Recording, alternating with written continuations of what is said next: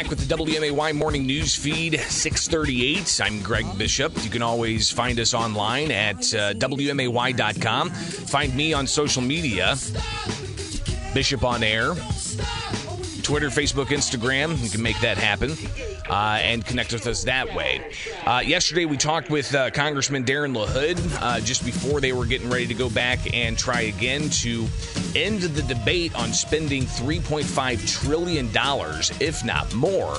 And Congressman LaHood ultimately saying that this is a huge spending bill that is going to ultimately bring about the ruin of the United States, especially after a pandemic, because of the incredible amounts of spending. Here's Congressman LaHood from yesterday. Spend another $3.5 trillion by raising taxes on small businesses and working families. Again, I can't think of a worse approach to our economy than doing that. We also talked with Maya McGinnis. She is with the Center for a Responsible Budget yesterday about the $3.5 trillion spending plan, and she said that it's actually possibly going to be upwards to $5 trillion in spending. Here's what she said about how expansive this bill is. It's hard to wrap your hands around.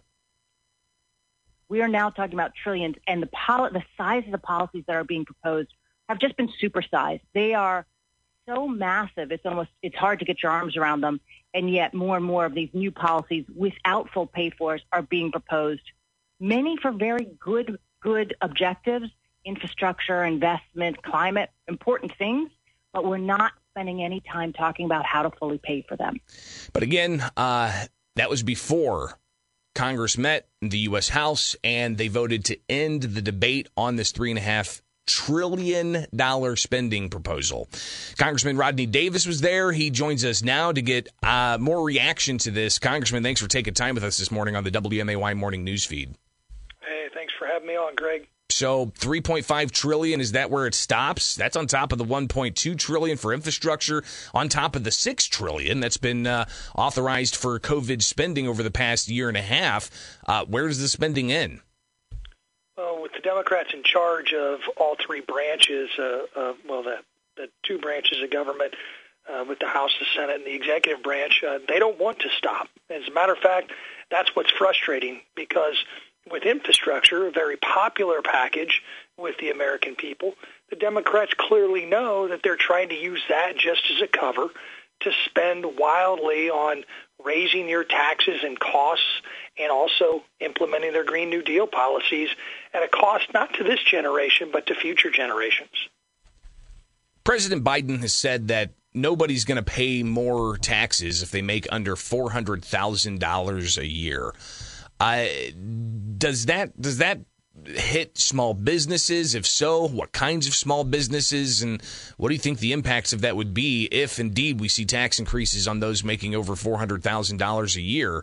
And how would that impact the economy, especially coming out of a pandemic? If any American believes that tax increases are only going to affect the ultra wealthy, they're the same people that believe that Afghanistan is not botched and that there are no Americans stranded there. We know it's not true. The costs and taxes will go up on every American. Remember, when Democrats made promises to get rid of the Trump tax cuts, they did it by wanting to raise taxes the corporate tax rate higher than where we set it, which made us more competitive in the global arena than we've ever been. And they also want to raise the pass-through rate, which affects so many small businesses that are trying to recover from this pandemic and trying to avoid future lockdowns that will continue to kill their ability to actually function. Congressman Rodney Davis with us on the WMAY Morning News Feed. So this $3.5 trillion proposal includes things like extending the child tax credits that's currently on the books through the end of this year. You also have pre-K and community college subsidies, full subsidies for those. But there's also some elements in there about paid family medical leave and even things that Democrats will say tackle climate change head on. How much more expansive in other areas does this proposal go, and what are the next steps for it? If the House is approved to kind of move forward with crafting this, how soon do we see this massive spending bill and actually line by line everything that's going to be spent? Well, when you look at the piece of legislation and they start to reconcile this, then you're going to see the details and you're going to see how much this is going to cost every single American. But the process that you asked about is that now it's going to go to the Senate. The Senate parliamentarian, because of the reconciliation process, will become the most powerful person in Washington. She will determine what is reconcilable and what is not. And the Democrats have shown that they have zero interest in trying to do anything but get that Senate parliamentarian to agree to more and more and more spending. And when this gets to the Senate, there's a couple of roadblocks, Joe Manchin and Kyrsten Sinema. And I'm certainly glad that they're there, and I certainly hope that they don't cave as fast as the moderate Democrats in the House did, and now are not going to, it looks like they're not going to get the deal that they made to get a standalone vote on infrastructure, because the Progressive Caucus, immediately after the moderates cut a deal, they said, oh, we're not going to vote on infrastructure until we spend this $3.5 trillion, which I bet they'll want even more. It's now 6:45 and 73 degrees here in Springfield. It's the WMAY Morning News Feed. I'm Greg Bishop. We're talking with Congressman Rodney Davis about action in the U.S. House yesterday to end debate on a $3.5 trillion spending proposal. Those details will now be crafted by Democrats who control Congress. Congressman, you mentioned the $1.2 trillion infrastructure package. That's something else that we're going to see play out in the weeks and months ahead.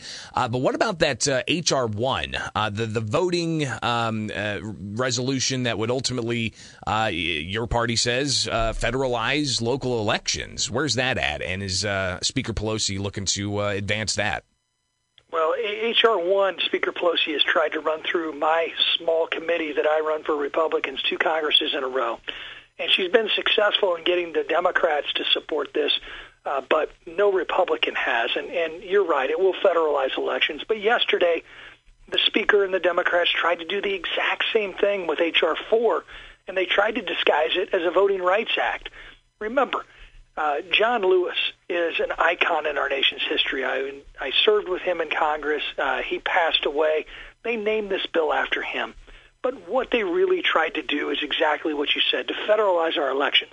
They wanted to make every single jurisdiction in this country what we call a covered jurisdiction, that if Don Gray wanted to move a polling place, he'd have to get Merrick Garland's approval to do so. We have had record turnout in the last few elections, 2018 midterm, 2020 presidential, Greg. We don't have a voter suppression problem in this country. I've traveled the country with my Democratic colleagues who scream vote suppression, and they have not given us one single example of anyone who wanted to vote that wasn't able to vote in this country. We ought to celebrate that instead of continue to try to make government run our elections from the federal level. Congressman, there are some who are questioning the outcome of elections throughout areas of the country, and others criticizing those as trying to diminish the credibility. And you have audits like in Arizona, for instance. And how does all that play into what's happening with the package that Nancy Pelosi wants to get through the Congress to impact local elections? Well, I would urge anyone who wants to understand our election process to go visit their local county clerk. Find out what their entire process in their local jurisdiction is about. The reason we have the safest election process, I believe, in the world is because we're so decentralized. We don't need to centralize our election processes, and that makes it more vulnerable to cybersecurity issues. But when you look at the American system, we have so many checks and balances. Voting machines are not hooked to the internet and cannot be. There's a set of standards Don Gray and every county clerk has to follow to even purchase voting machines. I certainly hope that folks will be following My Faith in Elections project on social media. We're traveling the country to talk about what our election administrators do. And if you get a chance, get to know your local election administrator. If you question the outcome of elections, in other states. Get to know the election process in your state. And that is going to help us be able to get everyone to have faith in our great system.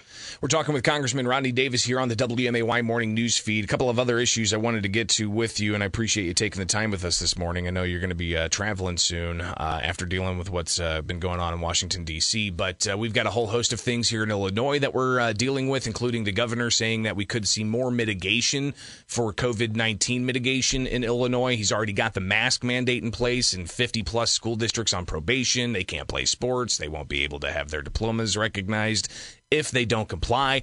But what's your take on what I'm seeing here? Miguel Cardona saying that schools can't be denied federal funds if they mandate masks. And I think he's more targeting those comments towards like Florida, for instance, right? But what about the flip side of that? What if a school district wants to make masks optional?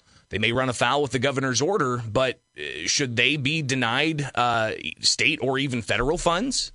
No, they should not be denied state or federal funds. I think what the governor's doing is kind of mafia-esque.